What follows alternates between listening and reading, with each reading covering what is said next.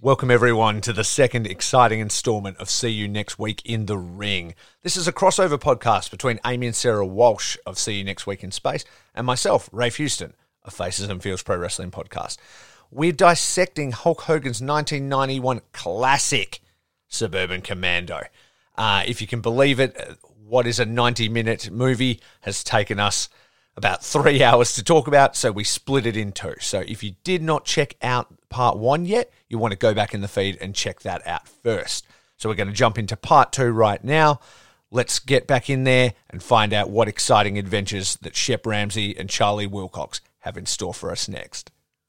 So that then cues up the weird reoccurring scene that we always see of Charlie pulling up at the traffic lights, where he tries to beat the light and like drag the other drivers before the light turns orange, I guess. Like maybe it's not a very long light and he doesn't get very far, and I don't really know why. Everybody else seems to run the light, but he always stops and then drives backwards, which is maybe more illegal. I don't know why this scene exists, nor do I understand it after watching the movie twice. Same. I do not understand. It's because the whole playing it safe thing. Like, because it's like he's repeatedly shown he's in the middle lane, and then there's that old lady who's next to him, and she's like revving her engine, like preparing for a drag race. And he like always, I think what it is not so much the light that they stop at, it's that the next light, and anyone who's driven knows this, like if you I was about to say, is this an wrong, American traffic thing? Like maybe you guys can it's lie like, to me. I didn't get it either. So No. Well, like Amy, remember like when you, well maybe you don't, but like on Route 9, which is this like kind of shitty road in our town growing up, if you hit one red light, then you were going to hit all of them. Yeah. Based on the timing of the thing. So I think that's what this is implying, is that like he slows down at the yellow light like you're supposed to. That is what you legally are bound to do. But everyone else in the big pack speeds up so that they don't get stuck in light after light after light. So and that's why he guns it really fast, because he wants to make it like them. But if it hits that orange, he's definitely going to play it safe and stop. Right. Right. And it's this whole play it safe thing, that he's too much of a milquetoasty nerd to like take the chances that he needs to take. Right. So I think that's what this scene is trying to show us. Trying to awkwardly show us. Well, anyway, he's about to meet someone that's going to change that. It's Shep Ramsey. He's now walking through town looking like a crazy person in his big armor suit. Apparently women hell like him. They're like, oh my God, look how big he is. And then that dude's like, hey, you shop on the rack, buddy? And then people are like, what are you looking at? And then there's a lady with a problem with a vending machine. The vending machine's robbed her. It's stolen his money. So he hits it, providing everybody in the street with free money and soda.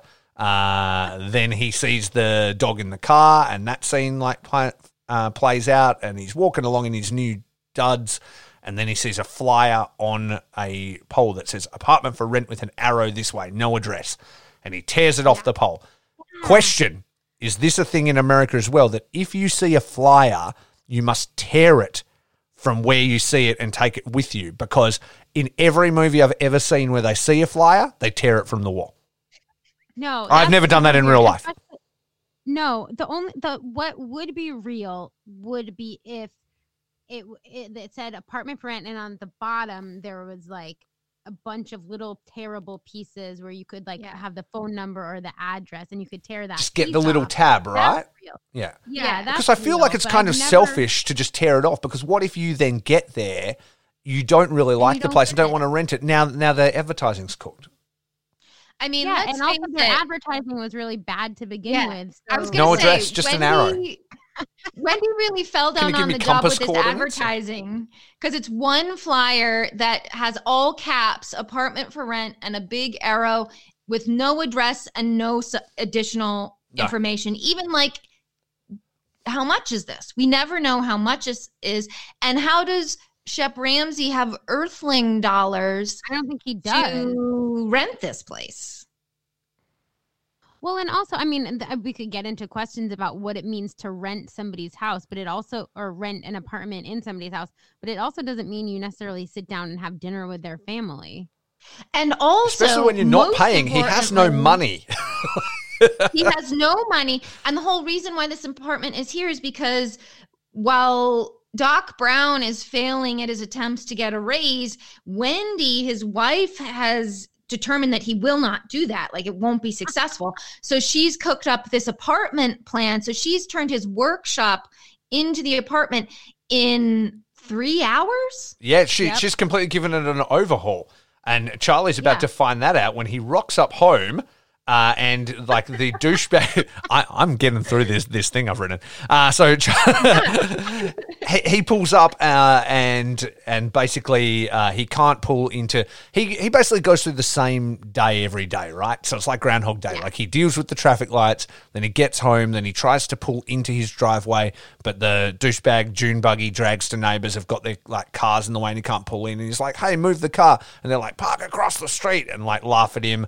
And then he like pulls across the street, and then a super fast car regularly zooms past and speeds in a local neighborhood at the same time every day, and it almost like takes off his car door. He pulls that in. He gets out of the car, almost gets hit by another car, then goes across.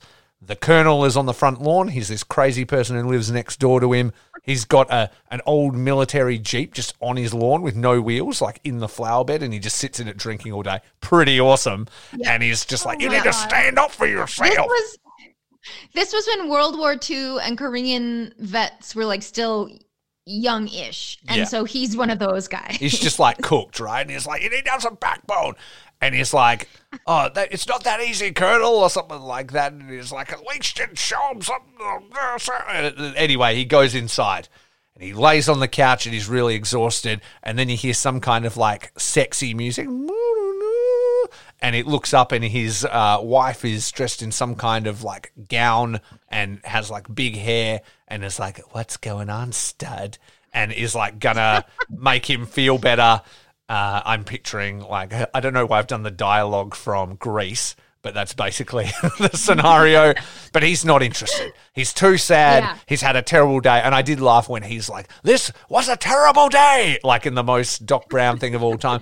"I just want to get to my workshop and start hammering something and blah, blah, blah." And so then he marches out there, and then his workshop looks very different. There's a pot plant on his bandsaw, or his drill press, and like the whole thing has been converted into an apartment, as you mentioned. She knew he wasn't going to get the raise, and so she's cooked up a scheme to get extra money by renting out his workshop. Yeah.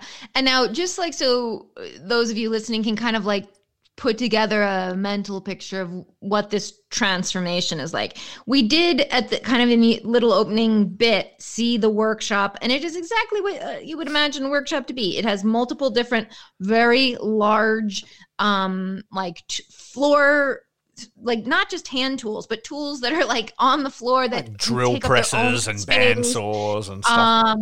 And those of you who own a workshop, you have to assume there's like paint that's on the floor, grease stains, various weird shit has happened in this room. Not a bathroom. Also. And not a bathroom. No. And then when we have the reveal of the new apartment, it's like painted in a beautiful color, and there might even be wallpaper in the mix. There are like light fixtures.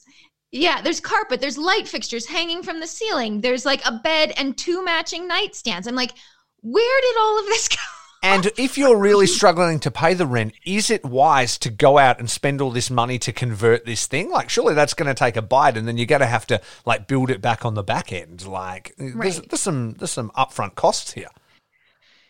Yes, but we are asking questions that the movie doesn't even want us to think about. Yeah. Well, I don't think it does have a bathroom. I think the only side door is where she's like, "Your tools are all still here," and opens and they come like pouring out. Like, right. Yeah. And that's why I think at numerous times when you see Shep leave the room and Charlie creep in there to have a look, it's because he needs to go to the bathroom, I guess.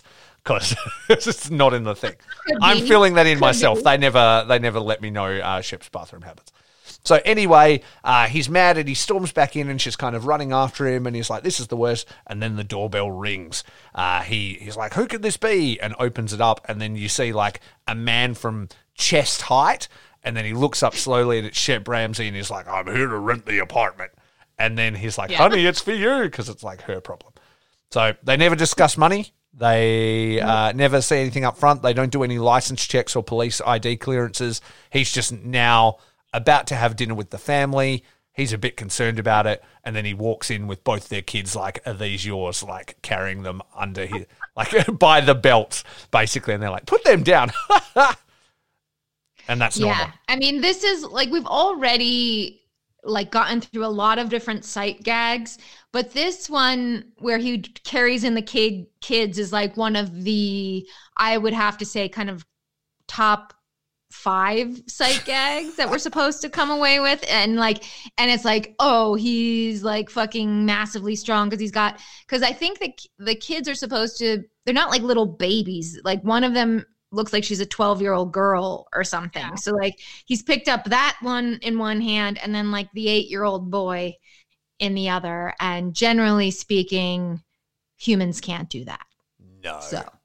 As a rule, they can't do that. And I'm pretty sure that's one of the first things they show on the like trailer. Like if you watch the Suburban Commando trailer, it's them talking and him coming in like, are these yours? Like, ha ha! What a family romp this will be. So, so anyway, they're all having dinner together. He still hasn't paid them any money that I know of. They ask him where he's from because he's kind of weird. He says he's from France, and they're all very impressed by that. The daughter's like, ooh la la, and like he has no French accent. He also hits his head on a lamp, which is a sight gag because he's like way taller, even though it's the lowest lamp I've ever seen in my entire life. But Charlie's like feeling a bit stressed about him.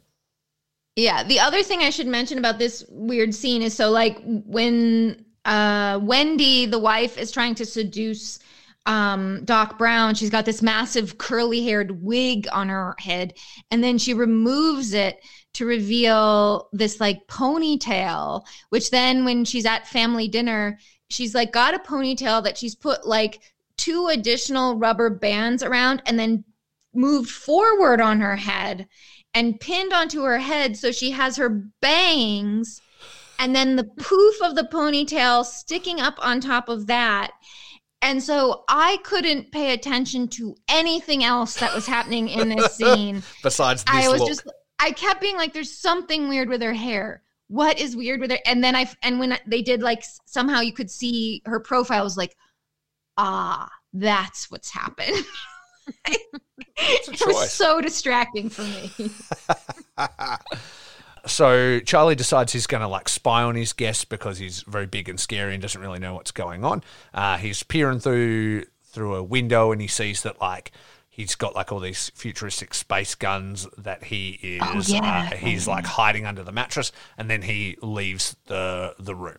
Then Charlie sneaks in. He has a look at like the guns and stuff. He turns one on and accidentally fires it, and it like shoots a big hole, well, a small hole through the lamp, through the wall, and then explodes one of the dragsters across the road. Nobody ever talks about this. There's no police or anything like that. It just happens. And it's weird. It's weird that the dragster or the dune buggy like literally like bursts into flames, but the lamp and the wall just have a tiny little hole. Yeah, exactly. You know? It's just like, and it's like this massive like explosion. So anyway, nobody seems to notice about this, including Shep or anybody that like lives in the house or anything. No one ever talks about it. Nope. The next morning, Charlie's then freaking out, and he's like, this guy's obviously like a freak. I need to go get him out of here. He rolls out, and then that's when we see Hulk like lifting weights. He's sitting on a seat, and he's got like a drill press in one hand and a bandsaw in the other, and just lifting them like they're weights. And they have a brief interaction, then off he goes to work. But wait, you missed something important, Rafe. Did I? When Doc Brown shoots that gun, it pings a like transponder for the alien bounty hunters to recognize where Ramsey is. That's right, it does. Do we know that? Does that? It does happen. It even shows them. Yeah. Yeah. And I know that because in my handwritten notes, it says ray gun pings 2 bounty hunters. And then right underneath that, in all capital letters, I wrote big trench coats. Yeah, huge trench coats. That's what they were. So that's Undertaker. And is the other guy also someone? I have no idea who the other guy is. Okay. He's just a nobody, I guess. I don't think he's a wrestler or whatever. I couldn't figure out who he was, and I'm pretty sure on IMDb he was just one of those like blank grey faces. So yeah, I don't think he's just big dude number 2. But yeah, so he goes off, and then now we start seeing Shep go into full saving mode. He hears a scream. Mm-hmm. He runs inside. He tackles Charlie's wife over the couch, and she explains that she's not in danger and she's watching some talk show that's about like stress screaming to get out like all the energy and things like that. And he's like, these humans are so weird. And then the mailman comes. Shep pulls a knife on him because he thinks it's somebody attacking, and she's like, no, it's just the mailman. And then like the paper boy comes past and like hits him with a paper and laughs about it, and he's like, what the hell's going on? And she's like, you need to calm down. But he grabs the paper and throws it back and wastes the kid with it. He gets spilled No, but into that's the what thing. I was wondering. Does he stab that paper boy? No, it wasn't the knife. He threw the paper.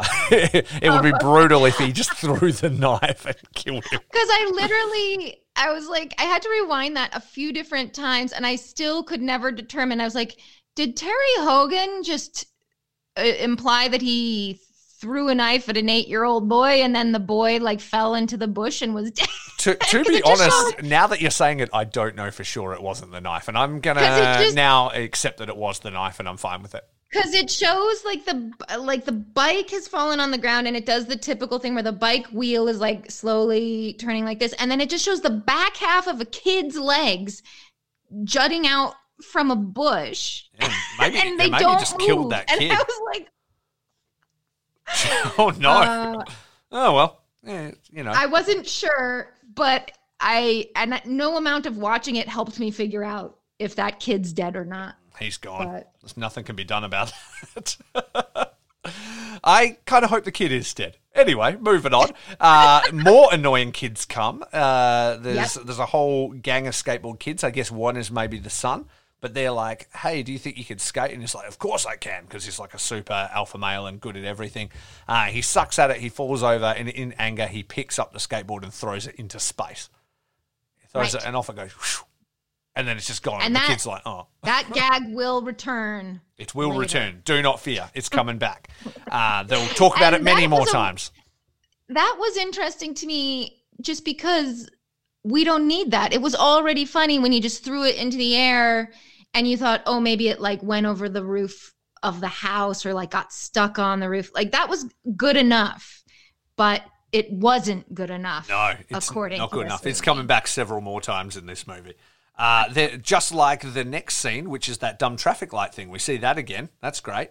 And then we cut back to the colonel. The neighbor is like sitting in the Jeep with Shep, and he's telling him war stories. And he gives him the sage piece of advice that sometimes you've got to lose in order to win as part of this war story. So that'll come back around. Now Charlie comes home, same BS with the neighbors. But Shep isn't for that. He's about saving people and he's about doing what's right. And so he's like, that's not right. I'm going to go move it. And he goes and physically picks up the front of the dragster and moves it out of the way. The neighbors all come over, they're big, hairy, dirty guys. And they're always like, what the hell do you think you're doing? He's like, I bet you're going to try and bash me and feed me to a warthog or something like that. And they're like, no, this is the 90s. We're going to sue you. Which is kind of pretty much a chuckle. And they're like, we're going to get you for aggravation of damage. There's emotional trauma and all this stuff. And then they walk away and he's like, Earth is so weird. I know. But like, honestly, what could be more 90s than making a 90s joke in the movie when it's 1991? Like the 90s have barely begun. And we're like, it's like, this is the 90s. People always like to remind people that it's the 90s when it's the 90s. Yeah, they talk about it. Do we constantly talk about it being the thousands? Like, I don't know. Yeah. I feel like I've seen other movies where, like, often it's like a lady and she's like putting her arm on her hip and saying, this is the 90s and you can't treat women this way anymore. Like, it's a thing that got real popular. Yeah, they were about the 90s. They were very happy to get there. So, you know, more power to them. Anyway, same routine. He got home a little bit earlier, so the car is running a little bit late, but it comes in super fast again, and the son is skateboarding along, and they're like, oh, no, it's going to hit the sun. But don't worry, Shep's there. He scoops him up and saves him, but then he's super mad about it, and then he chases down the car on foot, jumps a wall, stops the car physically, flips it over, is dragging the guys out, and is about to, like, punch him up, and Charlie's like, no, you can't do that. And he's like, why not? They suck. And he's like, no, this is like Earth, you know, you got to be good. And he's like, all right then. But he pushes the side of the car and like sends it spinning on its roof. So it's spinning in circles. Now, an important element of what this car looks like is it's like a fucking Trans Am painted black, but with like a crocodile mouth on the front of the car. So like a big, massive like teeth clamp, like that's what it looks like. Yeah, with, so it's with meant like to be flames like as well. Like yeah. exactly. It's like every badass car you've ever seen, basically. Right. So anyway, he cooks. He tears the door off it and stuff. Anyway, it's cooked. But they're very grateful that he's done this for them. Again, no repercussions. So it's time for a family dinner, and the wife has cooked him a chocolate cake for saving the son. And he's like, do I eat it? And they're like, yeah. And then he's like eating it, and he's really into it. And they all gather around him, and they get a family photo where he looks up and looks kind of like disinterested or angry, and they've got this cute family photo. Then it's nighttime. But like, Amy, do you remember how he eats the cake? Yeah, he just picks it up and like shoves it in his face. He's just eating it. But like he picks up the whole circle of the cake. It's not like he picks up a slice. He picks the whole cake up and shoves it in his face. Yeah, just eating big chunks of it. I mean, that's how I eat cake too, but whatever. No judgments on him for that one. No one stopped him from doing it. No, they just let him go. And you would. So he's enjoying it. And then they get a sweet photo. Then he goes it's nighttime and he's going for a run. And Charlie's going to follow him and see where he's going because he's still like, this guy's obviously weird. He stops a mugger. Charlie sees it happen. He then stops to tie up his shoe next to a Ferrari with one of those old school futuristic robot things. It's like, you are too close. And it's like, what? And it's like, step away from the vehicle, like that sort of thing. And anyway, he tears it out of the car in anger, and it's like, please put me down. Like it's like, we can work something out kind of thing. And then take the car, and he like smashes it. And it's like, it's real. It's like Kit from Knight Rider. Yes, it's like, is this AI? It seems to be very conscious of what's happening to it as it's slowly dying. And again, in the context of the early 90s in the US, one of its major jokes that it makes as it's dying is it says, I've fallen and I can't get up. Yeah. Oh, is that what it says? I don't yes. know exactly. It was pretty funny though, yeah. I thought. It's like the most 90s like jokes of all time here. Did you guys have those commercials of I've fallen and I can't get up? No, what is it? Oh, Amy, do you want to try and explain it? Yeah, I don't remember the product. It was those life alerts for like old people, so that if you fall, you like speak into it and you say, I've fallen and I can't get up. It was like a commercial of just old people like old turtles or something, like they're on their backs and they can't like... Yes. Oh, right. So see, there's an extra level there that I didn't get because it's not a thing that we had as an ad. So it was it was definitely like a phrase that was well known at that time. Yeah, okay. It was like, so like the commercial shows like all different like old grandas of differing genders, and they're all like, you know, decrepitly going around their homes, and it was your like hands there looking like a small animal burrowing for some reason. Yeah. Feebly clawing it. I just imagine like as my bones get more and more brittle, I'm just gonna hold my hands like a little T-Rex and try and like not move my arms too far from my body. But like it was like a necklace that you would wear around, and then like some kind of medallion, and the medallion was like such that if you pressed it, it was supposed to call the ambulance. Right. And so then the way they demonstrated how it worked was to have this old lady, she like presses the thing and she's like, I've fallen and I can't get up. And then that became like the tagline for this Life Alert product. Right. And so when you press the Life Alert thing, does it open you up to a live like feed to an operator who can hear you saying that? Or is she just triggering an alarm and then just exclaiming this to the air? I think it was supposed to connect you to like emergency services, like a phone. Right. Okay. Line. So somebody's listening. She's not just speaking to like imaginary people or like the idea, because the whole premise is that this is an older person who lives alone. So screaming, I've fallen and I can't get up to the air to no one.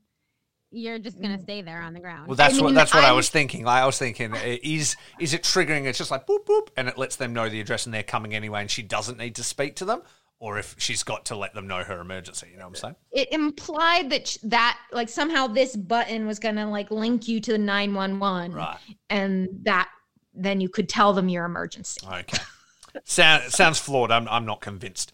Anyway, so Hulk continues on, and then he sees a mime who's like doing the glass wall. I did not like this joke. Do you not like mimes, or? I just was like, there's already so many sight gags and so many one-liners, and like, we don't need this too. Like, we get it. Hulk Hogan is funny. Okay. Where he's like, it looks like you're in a K7 force field or whatever.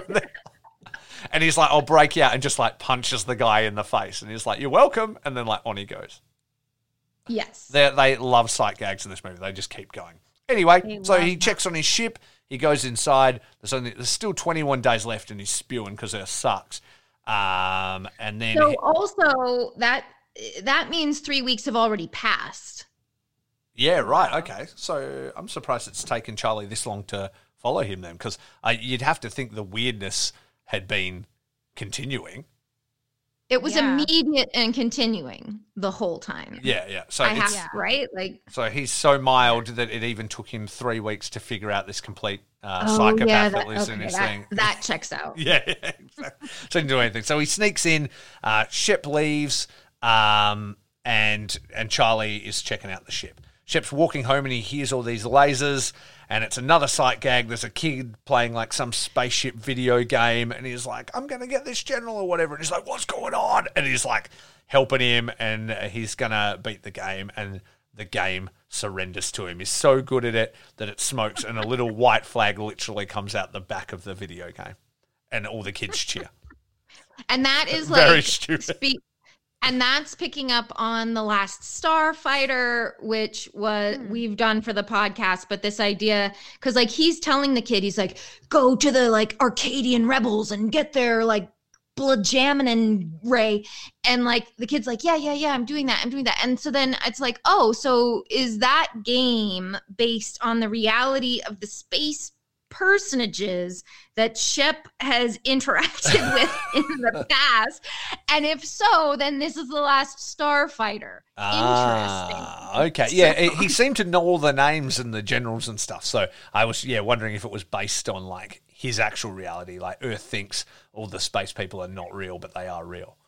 Right. Yeah, exactly. Anyway, he succeeds in that, and then he's cruising along, and the mime's there again. Now the mime's climbing a ladder. And Shep thinks he needs to get up somewhere high, and so picks him up and throws him up onto like the third story of a building or something, which the mime is not. Don't we also have like the mime also doing one-liners where he's like, I'm going to go back to accountant school. Yes, or like literally stuff like that. Yeah, it's some terrible kind of thing. Like, I never should have given up my day job. Meanwhile, Charlie is he's gotten in the ship, and he's found Shep's power armor and X-ray goggles, and then through the power of X-ray goggles has seen that there's a woman being dragged away by two men, apparently for raping and murdering, and he's not going to let it happen, and so he starts putting on the suit and confronts them. He is not very good in the suit, and he's falling over and stuff, and I think they shoot at him, but he ends up beating him up, and the girl is very, very generous and grateful, and she's like, thank you so much, I'll do anything you need. And then he's like, no, that's enough. And the little cod piece has a boner alert going on where it's going, doo, and he's like, oh, you're helping people's its own reward, and is like taking off because the armor is telling her that he has an erection. Apparently. I didn't like that either. It was so dumb. Why would you want a boner alert on your armor? Like, why would you install that? Why don't you know that it's happening? Like, I don't have a penis, so I can't be sure about this. But all the people I know who've had them suggest to me that they're aware when they've got a boner. They don't like need. I've always been pretty sure about it. Button. Yeah. I'm not sure why you would need that, nor why you would want anybody that's in your vicinity to know about it. to know. That's sexual harassment. Yeah, exactly. It's like letting you know, like, see what you're doing. I blocked this part out because I don't even remember this. Well, another cool part of this little vignette where Doc Brown is trying on this spaceman suit is when he forgets, like he doesn't know how to use it, and then it looks like it goes into its like own kind of like autopilot thing, and then it makes him do the worm. Oh, I forgot that. Yeah, I forgot. Why Hulk has it programmed to do the worm at a moment's notice as well is an interesting choice. Particularly in this disco-hating landscape where no one wants to, like, you don't do the worm unless you're doing disco. So, like, isn't the worm a hip-hop? Like, I've got some cardboard, I'm on the street, I'm spinning on my head, I'm doing the worm? It makes its way into the breakdancing world, but I feel like it's pretty. I feel like everybody loves the worm. Yeah, exactly. It's a nice place to live, and I wouldn't want to. And it's like worm, and you can see that work. Yeah, totally. I already forgot that rap. Thank you. Yeah. It'll come back a few times. So anyway, we find out as well that he's dropped some kind of space gun on the ground, and the bounty hunters have detected the power spike and they're coming in hot. Though, as a throwback to that earlier gag, as they're like flying along, the skateboard like shoots past them and they just kind of look at each other like, what the fuck was that? And then they detect the power. So they probably would have figured out Ramsey was on Earth anyway? Yeah, probably. They're like, why are there skateboards being thrown off this planet? Because apparently aliens know a lot about skateboards. You'll find that out later also. Yes. That's a little foreshadow there for you. They initially know nothing about skateboards, but then they know everything about skateboards. Yeah, exactly. It's just like you just need to see it one time and then you can become an expert about it. So anyway, the sight gags are going to start coming again. Shep's sleeping in his bed. He's too big. His feet are off the end, and then he hears somebody crying or some kind of noise, and it's a girl with a cat in a tree. And she's like, oh, my kitty. And he's like, this one, and like pulls it down. She's like, that's not my kitty. And he lets it go. And I guess that cat also goes into space. As it just gets flies off. If the cat didn't die just from the sheer force of the throw, it will die when it gets into space. You would think so. Yeah, exactly. I was actually surprised there wasn't like. Cats have 9 lives, so it'll be okay. True. And Amy, tell me, who was this little girl? Do you remember? Yeah, the little girl was played by Elizabeth Moss as a child. Yeah. Oh, really? Yeah. I didn't notice it the first time because they don't show her face for very long, but when she comes back again, and I looked at you can see her face more. And I looked at her face and I was like, why does that little child look familiar? And I was like, man, that looks like Elizabeth Moss, but tiny. And I was like, there's no way. And so, but I looked up her filmography and it's her first role. Wow. Yeah. What a way to start. Yeah. What a trajectory. She was set up for success. The two things I rewound in this movie was to see if Hulk Hogan knifed a kid in the back and to see if Elizabeth Moss was the tiny girl. Those were the two things I needed to confirm. Look, we've already confirmed he definitely knifed that kid in the back, so it's totally fine. So you can put that one to bed. He then goes for a walk like he does and meets an old lady who's testing melons. Yes. And she's like, they need to be just firm, so you've got to squish him. And, of course, he's too strong, and they're going to get exploded and cover her in melon. Sees the mime again, who runs away terrified. And he's like, oh, okay, what's going on? He then goes back to his ship, and then he realizes that Charlie's used his armor and sees the bounty hunters are coming. So he's like, I need to go confirm Charlie and see what the fuck's going on around here. He storms into Charlie's office, but the secretary stops him. She's like, no, you can't. And then there's like this sort of weird sexual tension moment. And then she tells him to take a seat, which he does literally. He then picks up the chair and then brings it back. And then she's like, are you serious? And they're like staring at each other. I thought from the side, don't you think the secretary kind of looks like maybe like a Goldie Hawn or somebody like that? That's who I think of when I see her side profile. Yeah, maybe that type. Yeah, I would say. Got that vibe. I was surprised because like when I looked at IMDb, that actress she doesn't even have a picture or anything. And I was surprised because I was like, she's no worse than anybody else who's like been in stuff. And in some senses, she's actually kind of funny. So I wonder why like her career didn't seem to go anywhere after this. Exactly. Something to research in Yeah. our own time, I guess.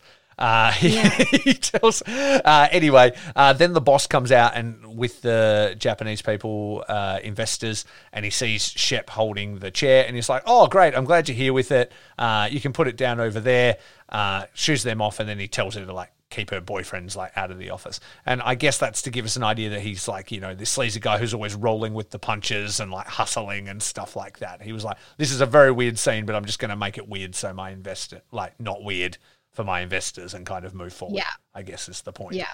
Yeah, exactly. And then the boss is speaking with Charlie.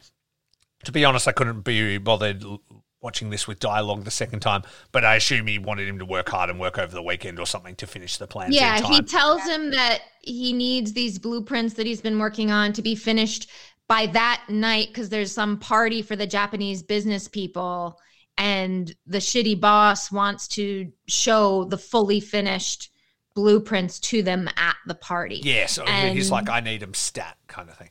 Yeah, and Doc Brown is like, I couldn't possibly. I already worked real hard. You know, so like, again, we're like getting to the heart of the matter, which is that still, for all the time Doc Brown has spent with Shep, he is still not able to like speak up for himself. And that's the problem. Yeah, and he agrees to kind of do it, basically. He comes out the door and then is immediately confronted by Shep, who puts him up against a wall, is like, where's my stuff? But then the secretary pulls a gun on him. Yep. And is like, take it outside kind of deal. None of this in here. Yep. Yeah, exactly. So Charlie ends up admitting that he's because taken it was the 90s, gun jokes were funny. Yeah, they've just got them. Like, she just had a gun, like, in a corporate office. So I guess that's okay. But they leave, and Charlie agrees to take him to where the armor is and where he lost the weapon. He's taken too long to unlock his door, so Shep just tears the door off the car and throws it away, and then they drive to the warehouse. They have a look for the gun. They can't see it. And then in a funny part that kind of sums up the movie to me. And this is another kind of nod to the other things that kids' movies would have been into, is when they're looking for all of like Shep's equipment. What he has is one of the e-meters from the Ghostbusters, where the little like arms go up and down as they get closer. I thought it looked familiar. Thing. Is that like basically the same as like the Ghostbusters one? It's exactly the same. Oh, okay. Okay, it's literally the same. Just like how we have Star Wars X-Wings and an Imperial Cruiser at the beginning, this tool where it goes like, it's the exact same thing that they use in Ghostbusters. Right. Okay. So proprietary technology being ripped off, but it's great I really because wonder like what the copyright team or like the legal team had to like do, because I'm like, this is obviously a Ghostbusters thing, like, and it would have been even more obvious in 1991 than it is now. Yeah, exactly. Yeah. And like everyone would be like, the Ghostbusters isn't even that old. But anyway, the funny part is that he's like, oh, it's not here. And he goes, okay, well, we'll use this tracking device. And then Charlie's like, why didn't we just use that to start with? And Hulk just looks at him and just goes, shut up. It's like, that sums up the movie to me. It's like, look, let's not ask any questions here. I've got this now, and now we're going to move on to the next thing. Like when they find all of his toys being used by those same crime guys who were trying to rape the lady earlier, now they've used the freezing gun at the bank to try and rob the bank. Mm-hmm. And here's an important question in that, which is, why is Jingle Bells playing in the background? It's not Christmas. But it's snowing. Well, but no. I guess, but sure, there are lots of songs that are about winter, aren't there?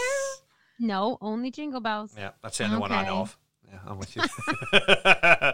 Tell me also right now another song that is about snow. Yeah. What were you going to say? Yeah. Oh, no, yeah.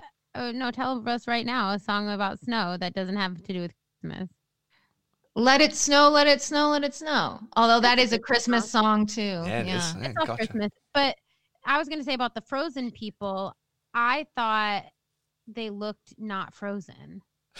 Well, no, that was the other thing. This is where production value is a bit of a head scratcher, because as you're coming in the shot where it's showing that this freezing kind of ray gun or whatever tool it is that makes people freeze, you can tell that like the makeup people were really into making people look frozen, like of the first set of people.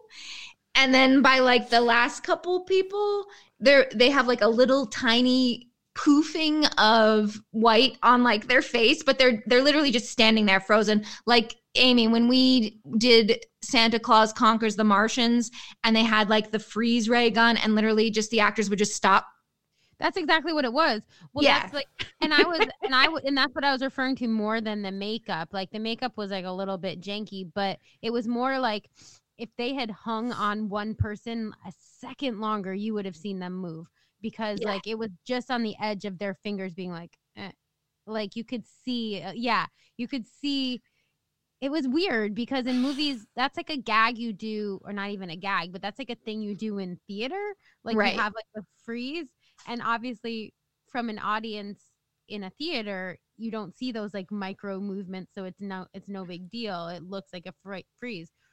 But in movies, the camera a little bit more evident, isn't it? Yeah. Well, particularly one of the women in it is like this older woman. And I'm like, she's 75. She can't be like just standing there with her like arthritic hands in like one position. Like next minute she's falling over. She's hitting that thing like I've fallen and I can't get up. Like there's alarms going off. Like it's an entire thing. It was almost as though, and you know, like movies are not shot where it's like now we're doing the first scene and then after the first scene we're doing the second scene. Movies are shot at like in different chunks, but it looks like they had money at the beginning of filming. And by the time they got to the end, it was like, welp, this is what remains. Throw some white clown makeup on these people, make it look a little shiny. Has anyone got any flour? Just dust these fools. Let's go. Yeah. I'm sure that's not how filming was done, but that's how it appears to the viewer. Yeah. Well, and also even just like it was very like a weird theatrical part because even the way they were frozen in like the bank line, like one lady had her arm like on another guy, like she literally was like going like this. And I'm like, who does that when you're standing in line at the bank? If someone tried to touch me at the bank, I would be like, what the fuck is happening? Like I don't want any human contact in this. I'm calling the police. I'm waving over security. Yeah. Like it's trying to get my bank card or something. It's not acceptable. Yeah. Well, then those. Oh yeah, you go. Like, and then the crime guys who are down in the vault, that looked like super like Batman. Like they might as well have had like just big pieces of paper with the symbol for dollar just painted bags on it. They were like, whoa. Like it was just like bags so silly. It's like it's like the biggest like stereotype of a bank heist you've ever seen. It's like Mr. Freeze is going to be in here or something like that. Yeah. But speaking of people not wanting to get touched in a bank, these guys aren't going to want to when Shep gets his hands on them in mere moments. He crashes in. He ends up fighting with them. Basically, he beats them up. He gets the gun back, but Charlie gets frozen. So then he's got to take him back, but he's frozen, so he's got him sticking out of the sunroof of the car as he drives him through traffic in yet another sight gag. Yes, with Jingle Bells playing in the background. Yes, exactly. Again. Still going. It's been on repeat this entire time. Charlie wakes up. He's got the headache as promised that you get when you've been frozen, and he's like, he learns all about space and what he's doing, and then he's like, look, I need to get off this planet, but the only way I can do it is if I repower my ship. It's not going to happen, but that's the best way to do it because then they'll leave me. And he's like, if only I had some pure simian crystal. And he's like, ooh, hold the fucking phone. Did you say pure simian crystal? I know exactly where to get some of that. And it just so happens I have 2 invitations to a ball. It's heist time. Mm-hmm. Time for a heist. That's what they're going to do. And so they get Hulk the largest tailored suit in the universe, and they both roll into the ball like dapper gentlemen. This might be the first time that the Hulkster has sleeves on any of the tops that he wears. I would say it's the first time he's ever worn a suit with sleeves in his entire life. to be honest. And I think it's a mistake. I think his tux or his suit should have been sleeveless. It would have been a better look. It would have been so good. If like, especially what I would have liked is if it had been like, not like showing rips of fabric, but if it had been perfectly tailored to be a tank top jacket. Like blend right in. He would have got even more attention from the secretary that then sees him and is right into him again. He's getting a lot of attention, but there's no time for that. He must go to the heist. So they go to the thing, and they can see that. Oh, but yes, we've breezed past something that Doc Brown also breezes past, which is Shep reveals to him he's an alien from space and bounty hunters are coming. And so that's why he needs to get off the planet. Now, I guess when it comes to Doc Brown's perspective, he must have surmised something like this is happening based on the technology. He wasn't too shocked about it, really. That's why I breezed over it, because, I mean, we all know those things. Everyone rolls with that punch. It's pretty obvious. Yeah. Like, really no problem, which is why I'm like, is the reason why, and then when it's later revealed to his wife that he's been hanging out with this alien man, like, is the reason why everyone seems to accept it because this is an alien who looks just like a human being? So it's like, okay, like. Or is it a world where we just like there are aliens? I don't know. I don't think he knew that there were aliens, but I think he's just like an open-minded, smart nerd who is open to it. He's used the suit. He's seen the X-ray goggles. He's seen the spaceship. What's he supposed to say? It's not possible. It is possible. I've seen it. Like, there's nothing left to talk about. And then he's like, well, I guess I'll help you because I don't want like the world to be destroyed and heaps of people to die. Right. And I know where these crystals are, so this is quite convenient. Also, he's like saved his son and stuff. Like, you know, he's good with him. They didn't want to waste time in this movie explaining it or having like the moment of like anyone not believing, because then they would miss out on some sight gags. They needed to like get through that so they could get to let's burn these out. That's how I felt like when I was writing up this synopsis here. I'm like, all right, let's get through it. We'll just tick off the sight gags and we're kind of on to the next part. We're breezing straight through it. Like, truly, part of me while watching this, I did keep thinking back to a movie that we have covered on the podcast, Running Man. And it's very similar in terms of like, we just got these things we're going to do. We're going to do some one-liners. We're going to do like, this is what we're doing. And after a while, it gets exhausting as a viewer, I gotta say. Like, I love Running Man. It's one of my favorites when I was younger. I think you said on your podcast, you mentioned how James loved it. And James and I lived obviously very similar childhoods. I was in a different place, but we loved all like the same shit. So whenever you guys, they're always the ones I jump in for at your podcast, or like Running Man and Predator and all those like guy action movies. Predator. I think Predator is James's favorite movie, which is wild to me. It's a sick movie. I got no problem with that. Well, and we did talk about it, but we didn't say like, it even hits some of the same notes as Running Man and probably Commando and certainly Predator, because Hulk picks up a car and moves it just like Arnold picks up a big truck and uses it to make a bomb in Predator. Like, there are some very real like similarities between these, and it's interesting because it almost probably is really like, here's this bodybuilder man who has now fully transitioned into being a Hollywood actor. He's a big guy. Maybe we use this as a blueprint for what you can do trying to transition into being a big Hollywood actor, right? Like, so we're going to just do note for note the same shit that Arnold does. That's literally how they made this movie. Like, and it doesn't surprise me that it was written with Arnold in mind, because you could just plug him into this very easily and it would be exactly the same movie. Like, it would make no difference at all. No. Even like it would be a little bit more believable he was from France. Yes. Well, that's then the there you go. one Like part. some type That's of the one European part of the thing. movie that would have become more believable as a result of that casting change. They should have changed that in the script. It would have really fixed it all up if they'd re-scripted Yeah, I think it. so. Okay, so they're in the ball. They're going to go and try and get these crystals. They go to some kind of wing that's under construction. The sleazy boss has emptied out his entire crystal collection onto a table instead of keeping it locked in its cabinet. And he's like talking to the investors and talking to it. And then Hulk's like, yo, you need to go distract him so I can get them. He goes and has a talk to him.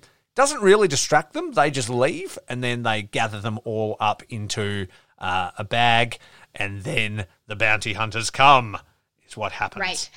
And this is like, I mean, these fight scenes, especially at the beginning and then this one at the end, to me really felt like they've taken the feel of watching a wrestling bout and put it on film. Like, That's what they were going for sure. It's like a lot of like, and now I'm just going to be walking with purpose and you're going to be walking with purpose on the other side of the room. And then we're going to mash into each other and we're going to fall back. And then there's going to be a stupid gag about some sort of Or thing. there was a test And of then strength. I'm going to bend this metal to intimidate you. Then I'm going to bend it more. Yeah. Then I'm going to turn it into a rabbit. Like, that kind of stuff. I was like, what is happening right now? Yeah. I mean, They 'Cause just turned some into of it- clowns. They This is just one of said, the "You might worst as well fight turn scenes in this cinema fight." history. I breezed straight over it. yeah. Oh, and then of course as well, I wrote down some of what's being said here. So like, let's see. My notes say very bad one-liners throughout the fight, like WWF ? And then immediately after that, it's Hulk says, "What is this? A tag team?" Because it's the two bounty hunters, Yes. Undertaker and No Name Guy. And then it's No Name Guy who says back in the voice of a child, "You're a dead man." And I was like, but why is his voice like a kid's voice? What's that about? And then and then Hulk has a reaction to that as well. And I'm just like, what? Some of these jokes I don't even get because like they're more than a joke needs to be. Like why is it that he Or bends? they're not a joke. Maybe They're is just why not you're funny not is getting it. the main problem. Yeah. Or it's not like- my- I guess their performance art. It's like, why does he turn? It's one thing to bend the metal, but then why does he need to bend it into the shape of a little bunny rabbit? And like, I he's mean, stronger than them. He's got the finesse to be able to achieve it. and then my next note immediately after that says, Three Stooges / Looney Tune-ish defeat of the bounty hunters. And I don't remember exactly how he knocks them out. in the There's end. stuff using their jet boots, like he sends one up through Oh, the roof and yeah. then one through a wall or something like that, and one becomes like a silhouette in the wall. Either way, it was Yeah. terrible. There's nothing really to dig into with this fight scene. But anyway, he overcomes them, really, is what it Yeah. comes down to, yeah? So then they're getting out of there, and the General Suitor shows up at the house, and he sees the photo of Shep with the family, and then he's like, I see, he cares about these people. Then he takes them hostage and has them take him to the ship. I don't remember if that happens on or off camera, but either way, he No, turns they up just- with the family. Yeah, they Yeah. just show up at that like disco roller warehouse ruin place. And I don't know how they even know that place exists, but they end up there. I think because he's got and- Charlie with him, so he would have been like, Oh, that's how. that's Yeah, right. yeah, He's yeah. like, take me Yeah. to Shep or you and your family are dead. And he's like, oh, yeah, Right. yeah, sick, I'll do Right. that. So Shep's loading all the crystals into his thing or whatever, and he's going to like take off with his ship, but then he comes in and Suda's like, you need to do this or I'm going to destroy everybody. And then he's like, what am I going to do? I'm in the ship, but I don't want them to die, but I want to beat him. And then he remembers the tale from the old colonel. Sometimes you've got to lose to win. And so he sets the self-destruct system on his ship, knowing it would strand him on Earth, but being like, I will be able to like beat him and save the family, basically, is what it comes And down now to. I have learned that Earth maybe isn't as bad as I thought it was. Yeah, maybe I could be here because I care about these people. So he comes out, and the Suda starts shooting at him and playing with him. Charlie gets the family outside and he's like, I've got to go and help him. And he gets in a car and he busts it through the wall, hitting the guy. He's not before he shoots Shep. He runs over to check on Shep, and the big bad guy's like totally fine, and he's like, oh, he's doomed and so are you, and like grabs him by the scruff of the neck, is going to finish him off, but he grabs up one of Shep's gauntlets and uses it to, again, another dick joke, I guess, crush or tear off his testicles, and Shep is like, wakes up and is like, no, because he knows that's going to turn him into the xenomorph again. And this time we see the full transition to glorious. Yeah. This is where most of their budget was spent on this costume, I think. I certainly hope not, because this is actually like the costume of like the creature from the Black Lagoon. Like it's it's like they've just edited it slightly. It's better than some of the costumes we've seen in some of the stuff. I mean, granted, the costumes I'm thinking of are stuff we've watched from the 60s. So yeah, but it's better than those. Indeed. It wasn't that bad a monster costume, really. And it doesn't, it's not clear if there's a lot of alien wet mouth in this particular. Oh, good. I knew you would notice. I appreciated. Yeah. Not about That's a running theme in many of the things we cover, is that aliens have very wet mouths. Yeah, for it's some gross. reason.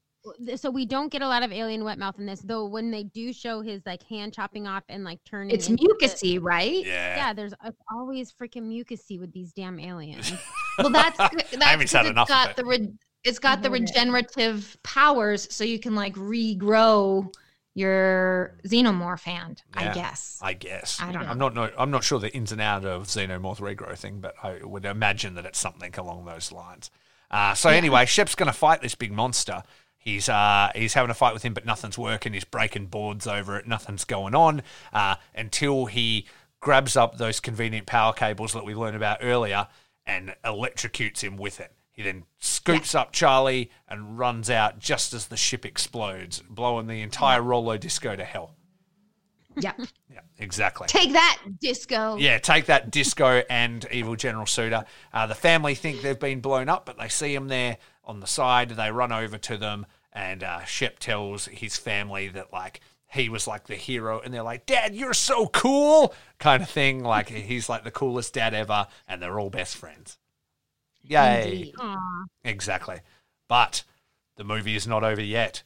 There is still sight gags to be had. So Charlie storms into the office. The boss this entire time has been, I didn't touch on this briefly, but he's been sort of like trying to entertain the Japanese investors by like, telling them about the plans, but he knows nothing about them. So he's just making up stuff and saying stereotypes, and he's waiting for Charlie to come with the plans. It's been all night. He storms in. He's like, when you talk about walls are usually four. They usually go up and then they are between the ceiling. He's like, see, what you think about roofs is this, and we're going to put in walls to keep them up and stuff like that. I mean, as the boss of an architectural firm, like, I understand that maybe he's like not the one who drew up the specific blueprints, but wouldn't he know some more technical terms and some? I mean, even I, as a just regular person, know the phrase flying buttress, and I could explain what a flying buttress is,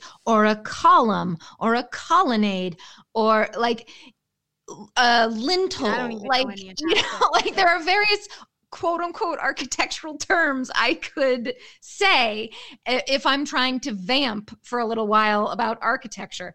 But like he's got none of them. He's like, okay, that thing, it's like the thing, there's like a rectangle and you pull and it's like a door, door. Like, I'm like, and of course you become the boss.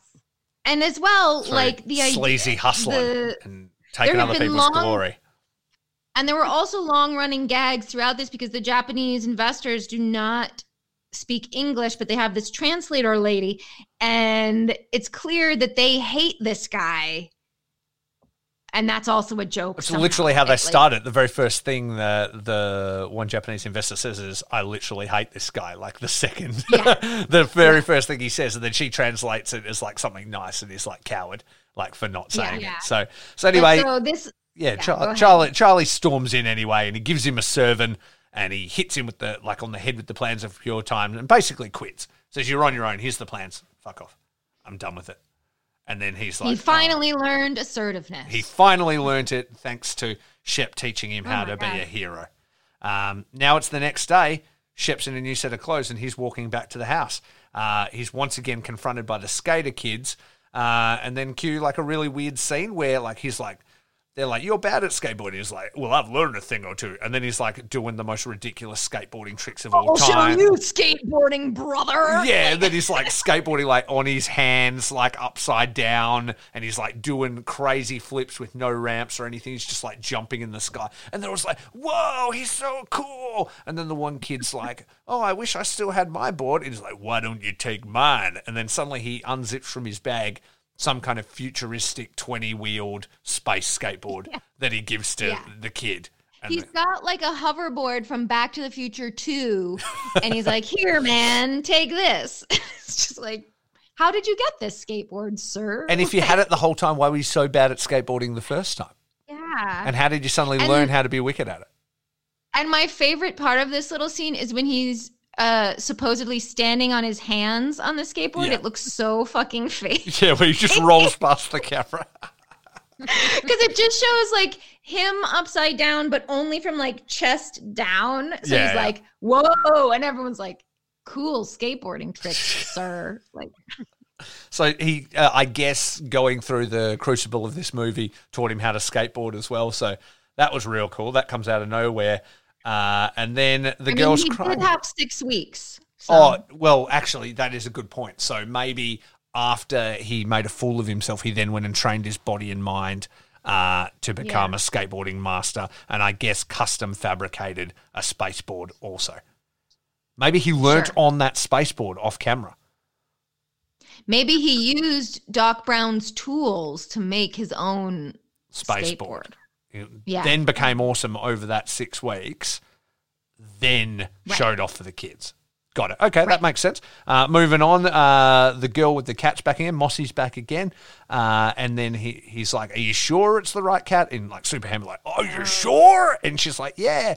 And then he pulls it down and the cat jumps off, but then she grabs it and then she gets slingshotted. And so he runs across and then he sort of catches her and puts her down. And they're all like, "Haha, that was a close one." Yep. That happens. And then suddenly we're on the roof of a building and now he's got the bounty hunter ship. I guess he's found it. And he's like going to go off-world and the family and Charlie are there to say goodbye to him. And it's revealed that the secretary's going with him. She's in like a tight-fitting number. And she's like, "I'm just going to go for a holiday."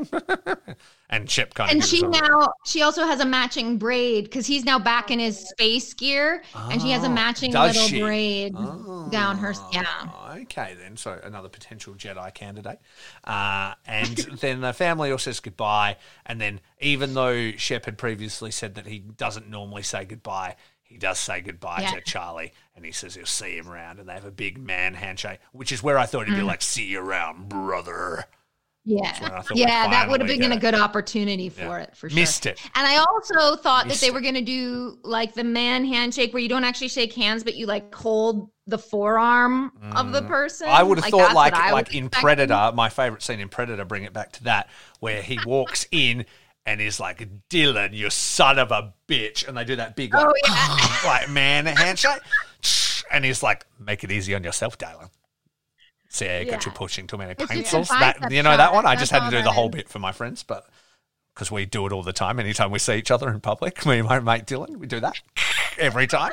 But that would have been a perfect opportunity, and you'd see like Hulk's huge bicep and like Christopher Lloyd's no bicep, but it would be funny. Right. I mean, they've parodied every other movie kind of the era, I guess. Yeah. When was Predator released? Before? After this? Before, way before. Like 84 or 5. Opportunity missed. They could have done it. Missed the brother, missed the Predator handshake. So they've absolutely blown it. And then we're going to wrap this all up in a nice, neat little bow with that stupid fucking scene with the traffic lights where he zooms through, he beats everybody this time because he's super assertive, and then he pulls out a space gun that has been left to him by Hulk and destroys the traffic lights. potentially causing many future accidents and putting lots of people in danger. Why would he do this? But he was assertive, so that's okay. Well, he was. And then all the motorists are like clapping and stuff like he's a big hero. I'm like, that's very irresponsible. It is very, and especially just the one, like, you are going to create a problem. And then, so that's inexplicable and apropos of nothing. More so is, so then this ends, and what you would expect is like a music, like maybe the rap that we started with, or something, you know, like kind of from a Rodney Dangerfield movie where it's like, like, you know, but instead what we get is the William Tell Overture. Oh, you mean this?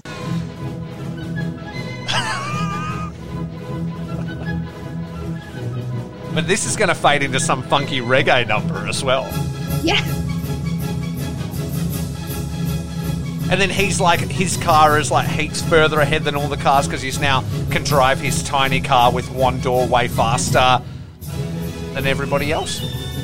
I guess maybe that one door was too much weight and slowing it down. I think it's more that he's just now a rebel who doesn't care, and so he doesn't need a door, and he doesn't need a stoplight, and he doesn't need to pay attention to the rules of the road. You know what they should have said? At the end, his last line should have been like, roads, where we're going, there are no roads. and then it turns out this is the origin of Doc Brown. That's what it is. This is then he becomes assertive. He starts inventing stuff. He invents time travel. Yeah. And then goes back to 1955. Exactly. I think that's what this is. Oh my God, you have. It's you all really connected. Busted it wide open. It's wow. It's almost connected. There's that terrible reggae song. I'm turning this off. I was gonna say that reggae song makes repeated appearances throughout the movie as well. Yeah, they love for it. reasons that are unclear. I mean, like, okay. We've made it through the movie. This has been long, so I won't drag it out. But like especially these final moments are just a lot of like, what? Why? Why do we need to come back to this sight joke again? Like, why does it? You know what? We didn't get enough of the girl with the cat. Let's go again. Let's run it back. Yeah. That wasn't even one of the best sight gags. No. Give me the mime back at least. And to end it on that traffic thing, like I know that was like their big showing of him not being assertive, but like what a weird, not strong ending. Like that could have been really done before. Like you think you'd end with the handshake, right? Predator handshake, boom. Yeah. Hey now, credits roll, like, and that's it. Like. No, what it should have been, I'll tell you exactly what it should have been. It should have been Predator handshake. You like hear the skin slapping, and then immediately it goes, any way you want it, that's the way you need it, any way you want it. Roll credits. Roll it. That's like the perfect end scene. We're done here. You know what? We've just got to write the remake and just go in there. Just redo it. Just tidy up these little bits. Put that in. Is it too? Maybe we could just do a fan edit. That'd be easier. Just go in and just really. we film the handshake ourselves and just like edit it into like the end where it's like clearly not even their arms. The music plays. It'll be fine. I mean, it is exactly 90 minutes, and I do think that you could trim the fat, and then this would be a really nice like TV, like longer, like 68 minutes. I'm like, do it that way. That's perfect. Put it on TV, have it be a TV movie. Exactly. But of course, as well, this like sets the tone for any number of similar sorts of family movies that come after, which is football guy becomes babysitter. And I think that is one of Dwayne Johnson's first. It is, yeah. Is it The Pacifier or something like that, or is that Vin Diesel's one? Either way, they've both got movies where they're being babysitters before Fast and the Furious. So. Right. So like, and I do think this seems like one of the earliest forms of that, like the idea, like we're going to have this big guy and he's going to be all tough, but then somehow he's going to like be in a family, and then he's going to learn a lesson. Now, typically the people who teach the lessons are the children of the family. In this case, the children mean nothing. No, they don't forward the story at all. They were an afterthought, the kids. They're like, we better put it in or it's not as wholesome, I think. Right. Yeah. Well, because then it's not a kid's movie if there are no kids in it. Also, we've got nobody to carry into the dining room that time if we don't have any kids there. Yeah, exactly. And we actually wrote this movie backward, where we started with the different sight gags we were going to do. I would believe that. And then we had to figure out, like, the story that joins it. I would 100% believe that. You know what's scary is that you just said that movie ran for 90 minutes and we've been on this call for about nearly 3 hours. I think we've given it way more attention than anybody ever expected to give it, including the people that wrote the movie. This often happens to Amy and I. It's just the nature of, like, when you really pay attention to something, you are going to notice stuff that, like, in a casual watching, you'd be like, well, that was a bit odd, but I don't care, like, but then when you, like, look back, and then of course everyone has their own, like, if we had been all watching this together, and my God, when I remember watching things with people. Oh man. But, like, if we had been all together, we would be watching this movie, and as the weird shit was happening, we would all just be, like, shouting simultaneously at each other, like, did you see that? That's just like in that other thing. But, like, now we're having to do it, like, in a very much more, like, organized, like, you talk. Oh, okay, now you talk about it. And then 5 minutes. It's not how I do my conversating, really. I'd like to just shout over my friends is usually the way it goes. It's actually very difficult to, like, give you guys space to speak. Normally I've had a few beers and we're just all yelling at each other, but that's how we do it. This movie, I think, could, first of all, okay, like, technically, those of you listening, you don't need to watch this movie now. We did the heavy lifting for you. You're welcome. But I do think you might, if you are someone who likes things like Predator, like Kindergarten Cop, like Honey, I Shrunk the Kids, like all of those, like, wholesome family. Like the 90s, if you like. Yes, absolutely. Like, and certainly if you're a fan of the Hulkinator and you have not seen this, then I think you probably would get a kick out of it, because it was ridiculous. It's, like, exactly, as I said, it's exactly what you think it's going to be, and yet it's, like, kind of surprisingly not a bit better, like a bit more fun. And you watched way more unwatchable things, I'll tell you for sure.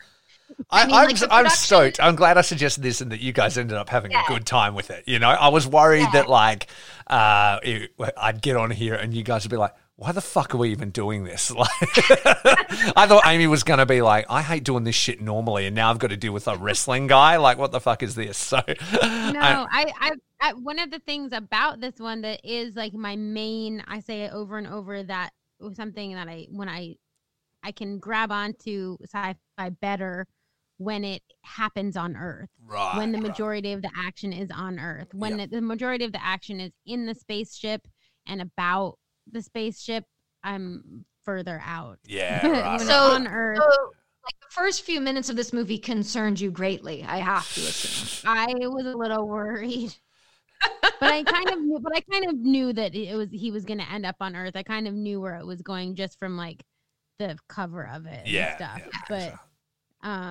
But yeah, if it had stayed the first couple minutes, that would have been tough. It would have been tough. All right, guys. Well, I reckon we're nearly at 3 hours, so let's wrap this up. This has been so much fun. If people want to find you on social media, what do they do? Where do they go? So we're on Instagram at See You Next Week in Space. And that's basically where we are. If you want, you can follow me on Twitter. I'm at swalsh, SWALSH 6381. And I have various hot takes on there that are sometimes related to the podcast. 6,381 other Sarah Walshes before you. Yeah, S. Walsh. No, that's my birthday. 6,381. There probably are, Yeah. certainly. So I think those are the main things. You can also check out our website at seeyouNextWeekInSpace.com. I'm also on Instagram as Swalsh6381 if you want to follow me. I post a lot of things about food on there, like food I'm about to ingest. Amy, I don't know if there's any stuff that you would like people to look at you on. No, I'm not that active on social media, so there's no need. But you can also find us on Apple Podcasts if you're looking there at See You Next Week in Space. But yeah, no, I don't personally have any plugs. So it's probably for the best these days. And then, Rafe, if you want some of our immediate family members to listen to your podcast, why don't you say where your stuff is? Well, if they want to, they can find me on all their regular, podcasty places, Spotify, Google Podcasts, iTunes, all that stuff. And it's Faces and Feels. You can find us on all the social medias at Faces Feels Cast on Twitter and Instagram. Or if you want to send me an email, want to talk wrestling, want to send me dumb topic suggestions, hate the episode, like the episode, whatever, you can get us at facesandfeels@gmail.com. I am not quite as formatted as the girls. I will just kind of do whatever kind of takes my fancy. I do interviews. I talk about things that I have seen on my own or with friends. Like I do things like this. I just like doing whatever is fun, And so, yeah, even if you're not into wrestling, you might get a laugh out of it. I know quite a few of my friends did. I did an episode recently called Watching Death Matches with My Dad, and it was really just I couldn't get him to be on it, but it was just me relating the story of watching wrestling with my dad, and he's a bit of a character to talk about anyway. So, yeah, just kind of good stuff as far as that goes. And if you are a wrestling fan, you might dig it.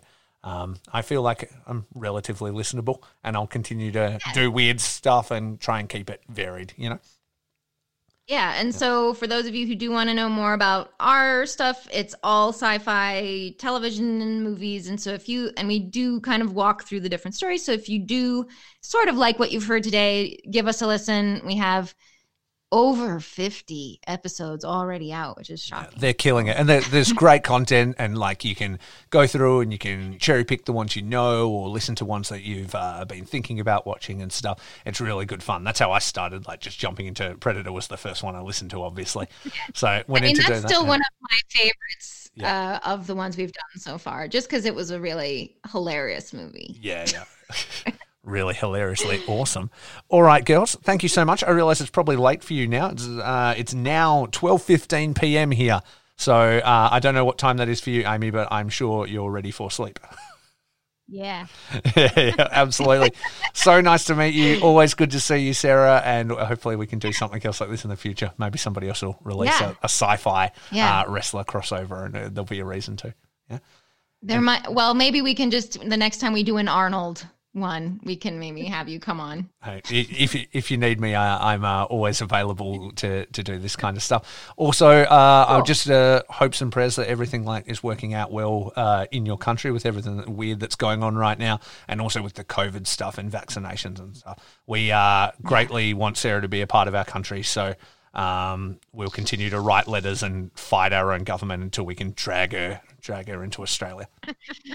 Yeah, thank you. I mean, obviously, Amy and I avoid talking much about politics and stuff, but we are very concerned about the state of our country and concerned about the health of everyone. So just try to, and we're hoping that maybe listening to this will help you think about something else for a little while. Absolutely. Distractions are always good. Yeah, exactly right. So and thanks everybody so much needs for having us. No, that's Great. okay. So Thank you much for fun. doing it. It was fun to organise, and I really had a very good time. So we'll see you guys later, and I will send through whatever bits and pieces we need to do to share this. Cool. Okay. Awesome. See you guys.